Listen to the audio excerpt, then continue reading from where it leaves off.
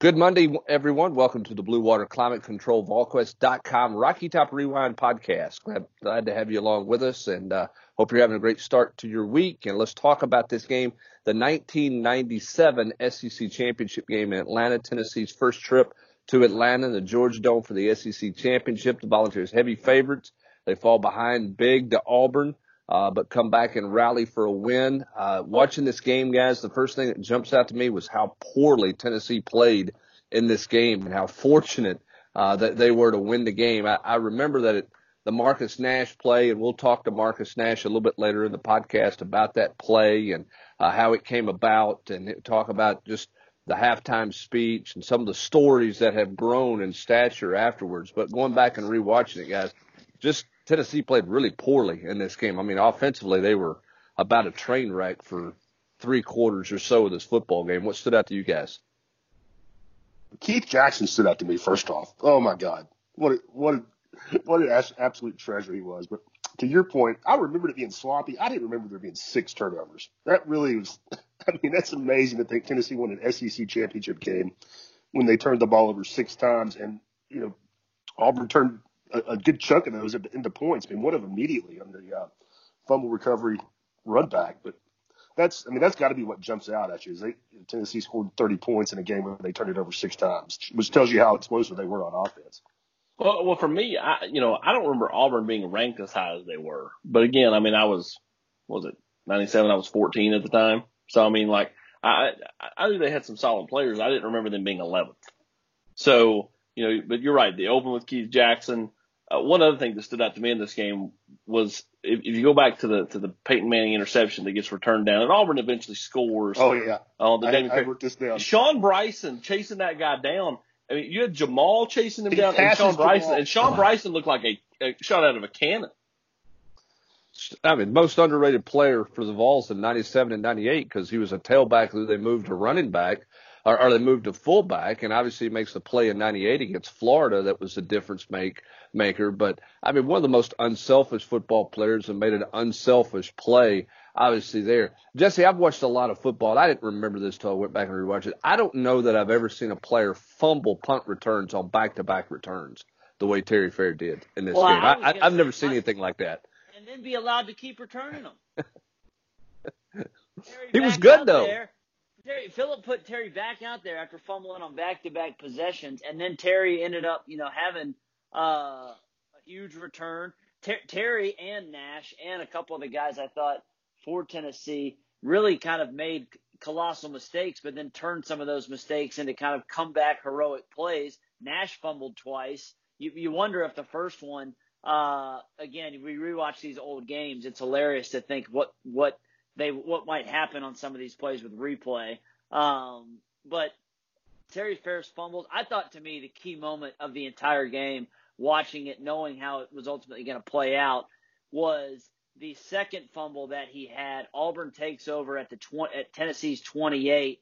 Tennessee's defensive line, thought Raynoch Thompson, made some big plays from the edge at linebacker. And then, even Darwin Walker making some plays. But they forced 3 straight incompletions. Damian Craig was part of the reason Auburn did not win this game. He could, other than hitting a few just like Hail Mary throws, could not hit the broadside of a barn. And so they go 3 and out there. Kicker misses a field goal. Tennessee survives. That would have put Auburn up by another at least 3 points minimum. Peyton comes back with the sidearm sling to Price, and the comeback was kind of on from there. I tell you what really stood out to me, Brent, was the fact that you're at 59 combined points with 11 minutes to go and change, and no one scored again. In today's football, I don't think that would happen. But back then, it was just a different game. I mean, things are so much more offensively driven. Even with Peyton running the show, and that's another thing I don't remember. Dating back, 23 years is, that Marcus Nash's play, I thought in my mind was like 5-6 minutes to go. No, it was 11. So that last 11 minutes goes scoreless. Well, and Auburn if Tennessee doesn't gift wrap some stuff for Auburn, they don't score because contrary to what, Greasy and Jackson are talking about throughout the whole game about Damian Craig, Jesse's right. He missed a bunch of open throws and they had no run game. So Tennessee was just teeing off there. I did appreciate the fact that Bob Greasy reminded everybody about 16 times in the broadcast that Tennessee magically found Jamal Lewis in game number 4 of the season. Yeah, once they found him in the fourth season of the game. I went and looked this up. Tennessee in their first 2 games of the season outscored Texas A&M and UCLA 82-41. And in those 8 quarters of play, Rob Lewis, Jamal Lewis got 10 touches for 51 yards. He averaged 5 yards a carry in those 2 games, and then he goes to Florida and he's not ready to play. So that remains one of the monikers of the 97 season. No kid. I mean, you wonder what would have happened. I mean, I don't think they beat Florida, but I mean, you wonder. And, again, Lewis wasn't here all summer long to get ready, and there was the whole notion of protecting Peyton and pass protection. And clearly Jamal struggled even in this game when you go back and look at it. He missed a couple of pass protections. He missed a couple of checks. One resulted in a fumble. Actually, 2 of them resulted in a fumble because one he fumbled it, and the other he knocked the ball out of Peyton's hand. So there were clearly still some issues there. But there's no doubt he was obviously Tennessee's best runner on that. The other thing that stood out to me was watching Leonard Little drop into pass coverage as a middle linebacker instead of an edge rusher. Now, he ended up playing as the game went on off the edge more and more. But he was a fish out of water at middle linebacker for this team compared to what he had done in his career as a defensive end up to that point.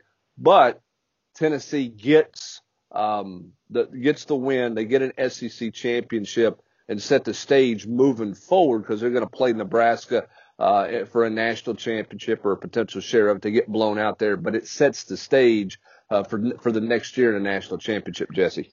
In the big picture, that's obviously the key takeaway from this game. I think just from watching an old school football game, or we've gone from 92 to several in 97 now.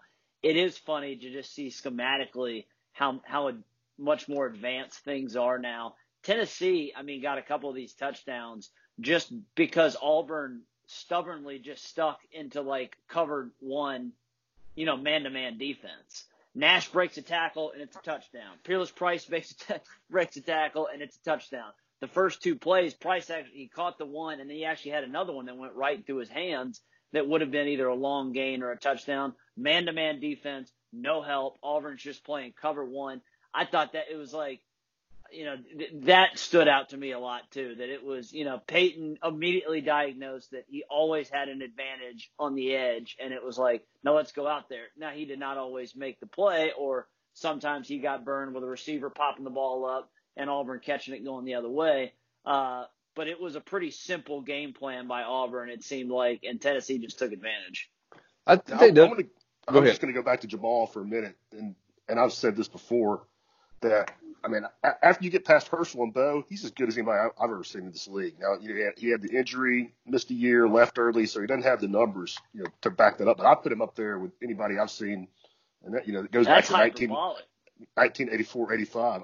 When he was at his best, I'll listen to Leonard Fournette arguments or, Todd Gurley, but he's right there. In that next level to me, right behind Herschel and Bo. Well, I think what Jamal, to validate your argument, I think you look at what he did in the NFL. To go for over 2,000 yards in the NFL has been done, 5 times? That's in the NFL. So, to me, that's the validation for what Rob's trying to say there. To me, I don't think he has the heights of some of the other guys, even a guy like Derrick Henry. But in this game, proved that he is the ultimate workhorse. He didn't have a run over 17 yards in this game, but they gave it to him 31 times, and he finished with 125 yards because he just grinded out 4 and 5 yards, on every run, and that's how AP. There was all that barrage of scoring because of the turnovers and whatnot early. And then they pretty much just handed him the ball in the fourth quarter and said, take us home. Yeah. I'll say this about Jamal. And he is among the best I've ever covered and the best I've seen, Rob. I think the argument that you make is certainly, it's one that would always be debated. No question. The one that it won't be debated to me is I've not seen a more complete offensive player or a more complete, physically put together offensive player step off the bus as a freshman in August the way he did. I mean, he looked like an NFL back when he got off the bus. I mean, you watch him in this game against Auburn. Yeah, he didn't have, as you said, Jesse, he didn't have long runs. You know, they didn't pop him for anything. But from a physical standpoint, he looked like an NFL back then. And you got to remember, in that game, he's 18 years old playing against Auburn. I mean, he was certainly a man among boys. I think the other thing that stands out to me in this game, bigger picture, is just the young talent and the speed that Tennessee had on defense. I mean, when you talk about Raynoch, you talk about Al, you start to see a little bit of Deion Grant show up there. Jonathan Brown. You know, Jonathan Brown was a veteran on that team, but Tennessee could run. And you talk about where they're trying to get to defensively. And I know Jeremy Pruitt wants his team bigger and wants his defense bigger, but the best thing that Tennessee's defenses did in the 90s, to me, is they ran. They could run with anybody, play in space with anybody. They were, those linebackers were as athletic as you'll see. Now, Al Wilson would have been out of this game in the first quarter. He would not have played. He would have been done because he spent his entire career going high at the head of somebody, and he got Damian Craig maybe on the first possession of the game or the second possession of the game. He's gone. The jump pass that Craig completed. Yeah, I mean, he's gone because, I mean, that is helmet, crown of the helmet into the face mask, and he's gone. He would have led the team in targeting calls in his Tennessee career if that rule was in place at the time. No doubt about that. To your point about the speed, I think, the previous two games we watched were both from 96. Really good Tennessee teams. I think you can see a dramatic difference in the defensive speed with this group once you get, Tyrone Hines out of there, Raynoch in there. I think the back just a really significant, obvious difference. And again, the Ohio State game was sloppy, and that was part of it. But the way this team ran to the football, the difference in just a year to me was pretty clear.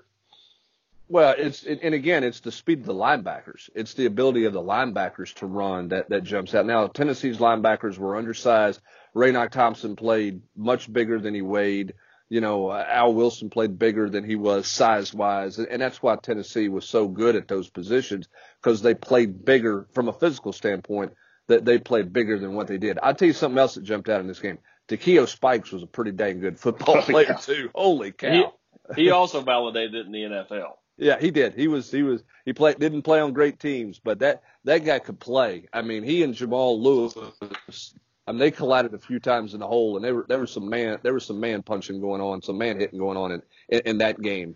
The other thing too that I remember about this game and being there, to cover it and setting up for it and everything.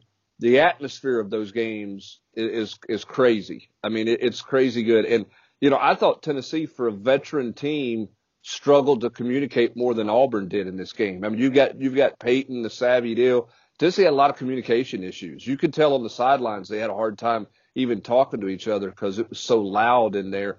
I think the noise level bothered Tennessee's offense in this game a good bit and probably rattled them to a certain degree as well. And I think that's one of the creations of Roy Kramer of putting that thing in Atlanta and dividing it up 50-50 the way they did. It created one of the best atmospheres in December that every conference in college football was trying to mimic and has been trying to get the same thing. Nobody, in my opinion, has equated that when you talk about championship games. I think everybody else, there's such a travel. I think it helped that Atlanta, for the most part, when you think about the teams that were routinely there, Tennessee during this time, Florida, obviously to this point had been the team that had been in the SEC championship game every year. Eventually Georgia gets there. They're right down the road. Auburn is a stone's throw from Atlanta. Like, you look at these other conferences, the Pac-12, they just give it to the team that has the best record and they host. I think that's, what it is. But I mean, even like the Big 12, there's a significant travel. That's a good point. For all those teams compared to, even like teams in Texas, like when the game, if the game was in Texas, you could have to drive 4, 5, 6 hours, much less leave the state. So I think that helped all during that time. What was Florida? 5 hours, 6 hours? Jesse, what's Gainesville to Atlanta? Yeah, like 5.5. 5 hour's. LSU's probably the longest team that made it. Mississippi State, when they made it in 98, I mean, geographically, it's just pretty close to everything. More, AP. It does just mean more. Maybe that's a part. Maybe that's a part of it as well. Here's the other thing that was born out of this game, and that's the leadership of Al Wilson. And this is not on the tape. You can't watch this on the TV copy. But anybody you talk to, and Marcus Nash will comment on this as well. The halftime, the adjustments were not adjustments at the half. Basically, Al Wilson stood up and took over the locker room and called out Peyton Manning in the locker room and called out the receivers for fumbling the football and dropping the football. And it was not a coach's adjustment halftime. It was a player-led adjustment, and it was all about mentality. And it was led by a young Al Wilson that would carry over into 98 for his leadership as well. But that's the night that the legend of Al Wilson was born, because he was calling out some NFL dudes and had no problem doing it in the locker room. To a man, everybody you talk to will talk about how intense that locker room was. And clearly Tennessee played better in the second half on both sides of the ball than they did in the first half of this game. So it had an impact without any question about that. Because Al was pretty good. He was pretty loud for sure about that. All right, so before we talk to Marcus Nash here, any final thoughts and kind of watching this game and looking over it? Anybody got anything? I just want to say, I mean, off the top, one of the things, I don't know what broadcast you watched, but the one I watched was cut. The first three Tennessee players that I saw on the screen or heard mentioned were Peyton, Jamal Lewis, Leonard Little, three guys that went on to be, win Super Bowls and be big part of the Super Bowl winning teams. And I think that just, it says a lot about how stacked they were at that point in time.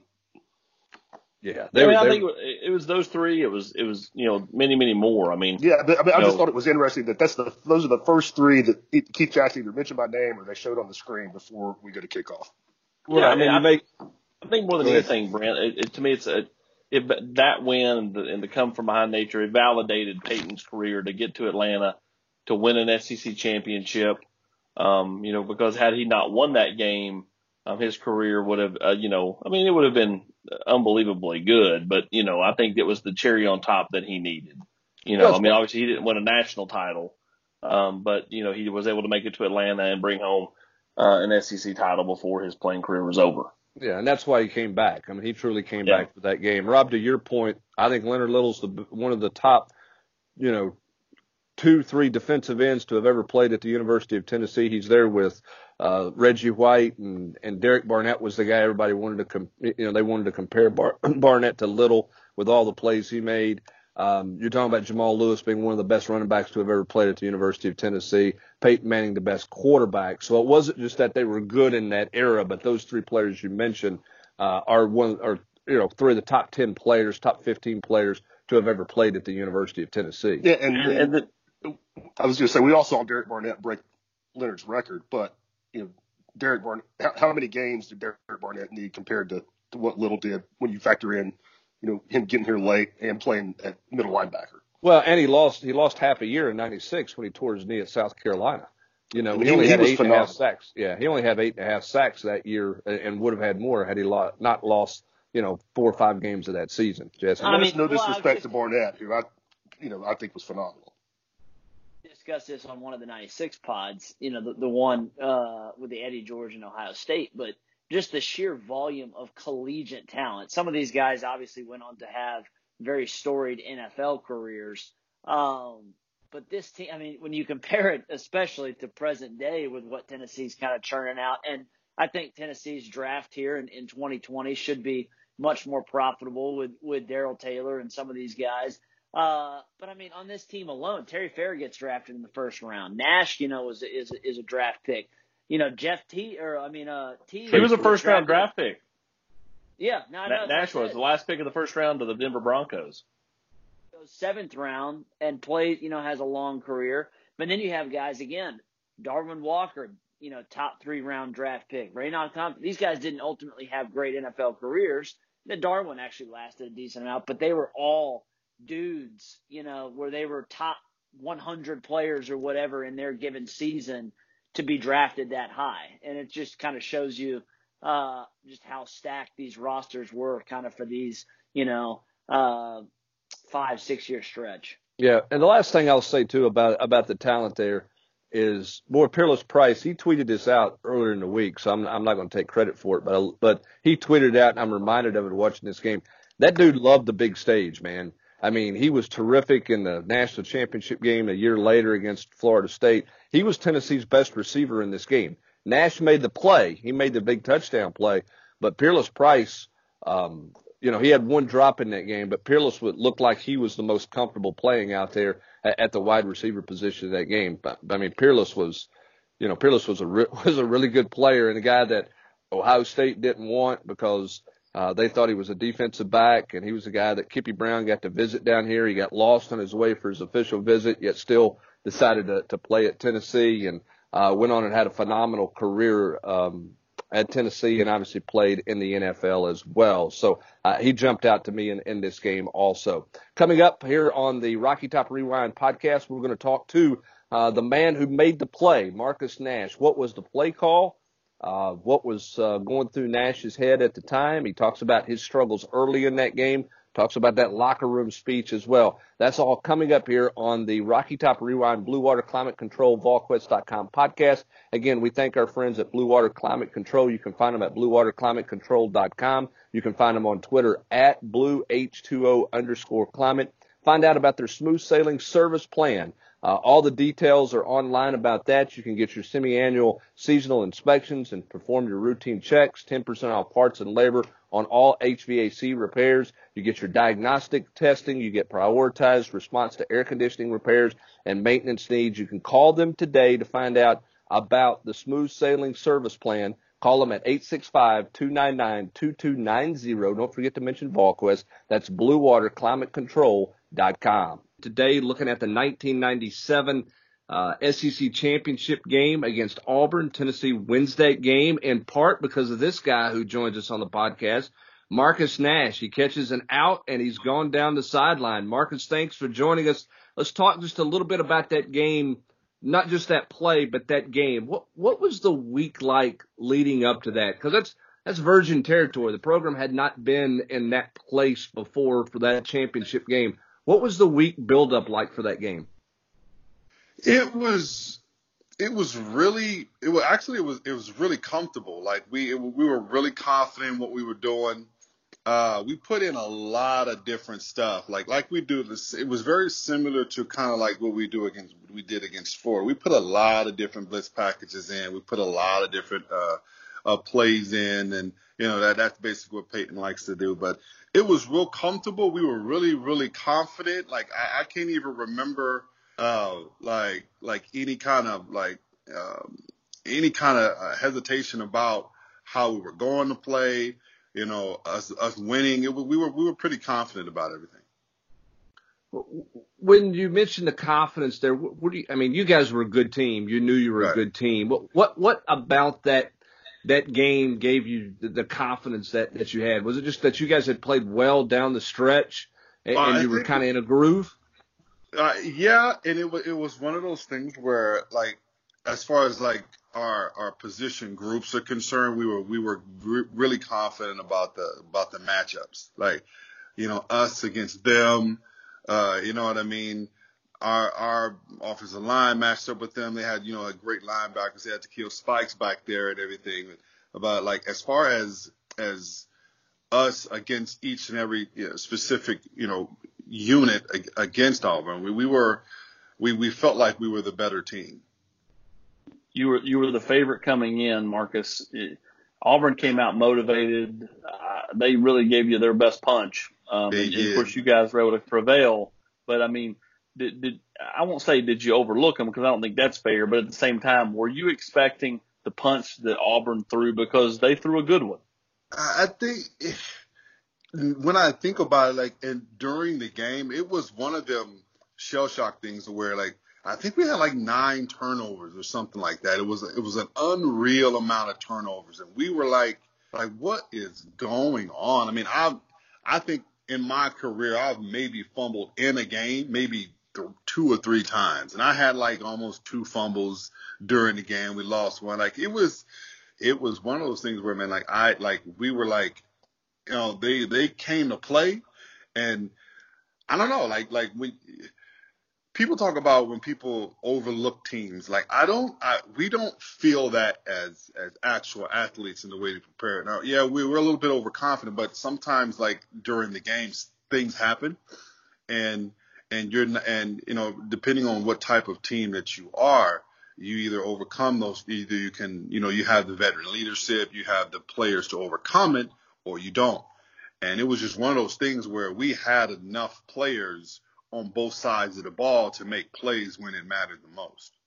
So talk about the atmosphere in that one. I mean, obviously Neyland's its own special, special place, but the fact that Tez Brent said Tennessee was in Atlanta for the first time. Mm-hmm. There, and then Auburn's, a short drive to Atlanta. So, a really raucous atmosphere that night in the Georgia Dome. Because it was the first time we've actually been in like the Georgia Dome like that, and we were excited like with the turf. We felt fast, so it wasn't like one of those things where we were overwhelmed by the whole the atmosphere of the Georgia Dome or the hometown, because we had people, all they had to do was travel 6 hours down the road or 4 or 5 hours down the road, so it was like we could have people, just as many people there as Auburn did, but we were excited about we were excited. We felt that we could be fast, and we were fast, and it was just one of those things where we weren't it weren't too big for us. Like the atmosphere wasn't too big. The situation wasn't too big because we were a veteran group. Like we've been through some pretty tough games, but we just felt like, player for player, we were just a better team. So no, we played in big games before, so that wasn't the issue. Marcus, I've got to ask, because the stories, it's kind of like, somebody says they were at, everybody who says they were at a game would be like 400,000 people at a game, or it's a fishtail that the fish has gotten bigger over the years. What was that halftime really like in that locker room? Because, that story has grown with Leonard and Al and kind of how halftime went. How was it really? Oh man, it was what they said. Al went off, LL went off. We held each other accountable. We were, us as an offense, we weren't as fired up as Leonard and Al and them, but the coaches really didn't have to do that much. Like we took it upon ourselves to play like we were supposed to play, and it was pretty fired up. It was pretty spirited, and we came out. It was never a panic for us offensively, because we knew we had it, and Coach Cut was really, really good at really adjusting and making great adjustments and for us at the halftime. But we were just like, okay, all we got to do is, Coach Wash, just calm down. Let's take care of the ball. Let's just make the plays when we have to make them, and it'll come. So we knew how to play football. But it was just one of those things where, like, us as an offense, we just had to kind of just settle down, regroup, and do what we were supposed to do. Was that the most intense halftime you've been a part of? Yeah. As far as what it meant and what was on the line, and what was on the line, and it was our senior year, and it was the SEC championship, and it was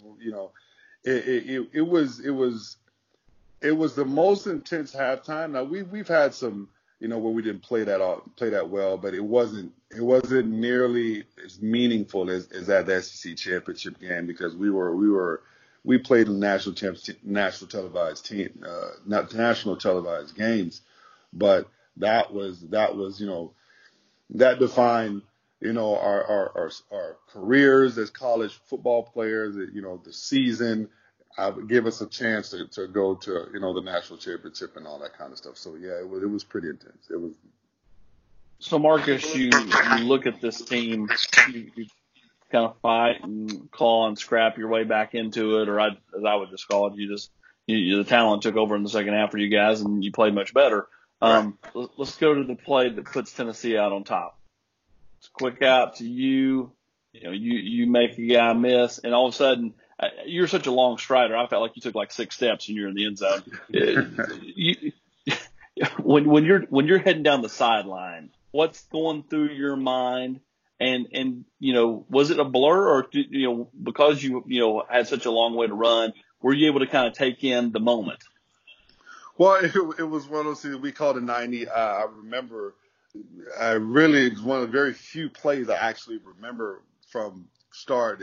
Actually, Peyton had checked. He had checked. It was originally a run play, and then he had literally checked to the quick game, and we got the one-on-one coverage that we wanted out there because I think they were stacking the box. And it was we checked to our quick. I think it was a quick hitch. I think it was a quick hitch. It was our 90s play. The guy, he was out there on an island. I've normally, prided myself on trying to make at least, and that we all did. Like we all wanted to make somebody miss, and that was the thing. And we were, it was making somebody miss and not getting caught. Like if you got caught at all, you would hear it in the film room, the next film session. But I just made the guy miss and just tried to get down there as quickly as I can. Once I felt like it was in the bag, then I kind of just looked up and tried to find the family in the stands and ended the game that way. So it was a super special play. You guys were, so competitive, to be able to celebrate and soak all that in, knowing, you had another game to play, with your bowl game, but to have reached the mountain in this conference, which was such a big deal. Just take me through what it was like. everybody's, walking around with those SEC signs, down the post game, the confetti's going everywhere.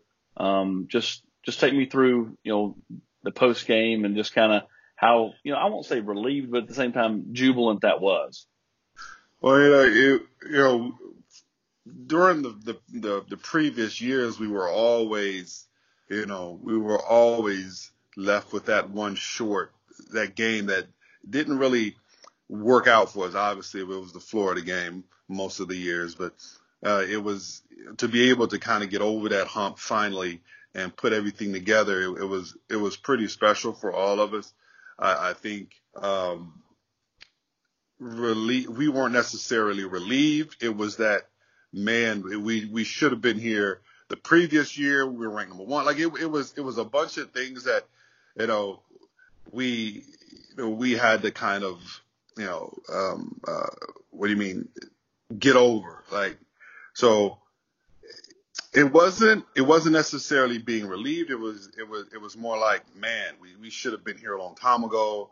Now we're at this opportunity. Yeah, we were used to bowl games, so we already knew there was going to be another game.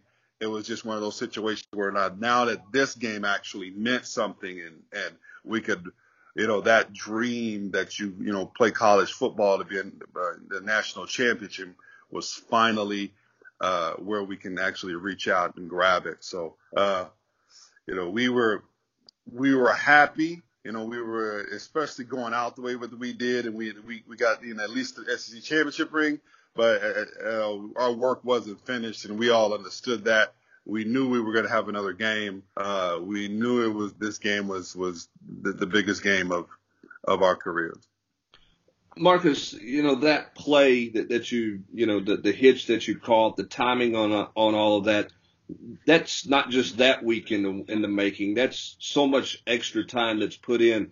If I think back to that era and that time, it wasn't like every kid was staying all summer for workouts. Not all the freshmen were coming in June. But you guys with Peyton and this offense, you guys really practiced all summer long. If I'm not mistaken, you were almost commuting at times from Chattanooga back up to Knoxville to work out. Can you just talk about the summer commitment that the program and you guys had as an offense and kind of what all that entailed at that point in your career?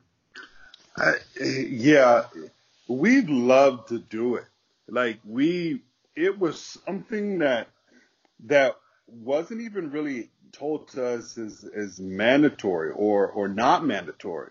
It's just something that we did. We love to get better. All of us. All of us loved. There was very few summer workout sessions or those summer throwing and those 7-on-7s on both sides of the ball. There was very few times where we had people not show up. Like, I can't even really think, man, unless they were out of town or something like that, which wasn't like, and I'm really trying to think of any one of us that missed because we were gone. It just didn't happen. We just all of us wanted to get better. We loved to get better, and those throwing sessions were just part of our team as a whole. And especially when, Peyton got there, it's just a culture that he created. You were there, and if you were late or something, he would call you like, "Where are you at?" Like, you know what I mean? It wasn't even like I'm just gonna sleep in or this session. Nah, he's like, "Where you at? Get your ass up here and let's go to work." Like, so it was just who we were. Like, all of us from day one. Joey Kent, once Billy and them left, Joey, and it was just Peyton came. It was just who we were. And I love to get better every day. I love to just go out there and Terry Fair and Torrey Noel and Corey Gaines and all of and Sean Johnson and all those other DBs on the other side of the ball. They just love to get better. And we competed against them. Every one of those summer sessions, we loved to get better. We loved it. How much of the success in the passing game, I mean, Peyton gets a lot of credit, but you guys just had a plethora of guys, whether that was, Joey Kent, who graduated the year before you did, or Peerless and Jermaine, who, graduated after you did. And you, each one of you kind of brought something different to the table. Right. Yeah. We were very diverse as far as the types of receivers that they were. It went from the big, tall Alvin Harpers, the Carl Pickens, and all of those Stanley Morgans, all those kind of guys, from to me and Andy and Peerless and Jermaine and Lil Sad and and all Dante Stallworth, and then it went back to the big. So it just depends on who what type of recruits that we get, but the culture stays the same. Like, all right, so finish your thought. Go ahead. No, that's it. Okay, I was going to say enough about football. I want to talk about something that was big prevalent back in the 90s, and that was intramural basketball, Marcus. There were a lot of good players during those days. Andy McCullough, gets a lot of tout as a guy that was really good at intramural basketball. A different time, that couldn't happen now. The coaches now would never let the players play intramural basketball. Right. Where were you in the pecking order, and how much fun was that part of college? You know what? That was, other than the football part, that's what we did. We played intramural basketball. We won. We had dunk contests, and when Stokely had a little basketball, before it was like what it is now. I don't know what it is. It's like this big thing now, but basketball is, we all played, and I like to think of myself as a basketball player first that would just happen to be better at football, but I love to play basketball. And Andy was a good player. I used to guard Andy all the time. You have to get them to tell you what kind of basketball player was. But I was a pretty good basketball player. I could jump really high. I was really explosive. So I was Andy got all the Andy and Jermaine got the stars as far as the recognition about basketball, but and actually Terry Fair was a really good basketball player too. His brother played really good basketball. Yeah, exactly. He was a really good basketball. We were all, and that's funny you say that. We were just talking about it the other day, but we were all really good basketball players that we could have, at any given, moment or any switch in time, a lot of us could have been D1 college basketball players. Like, if I wouldn't have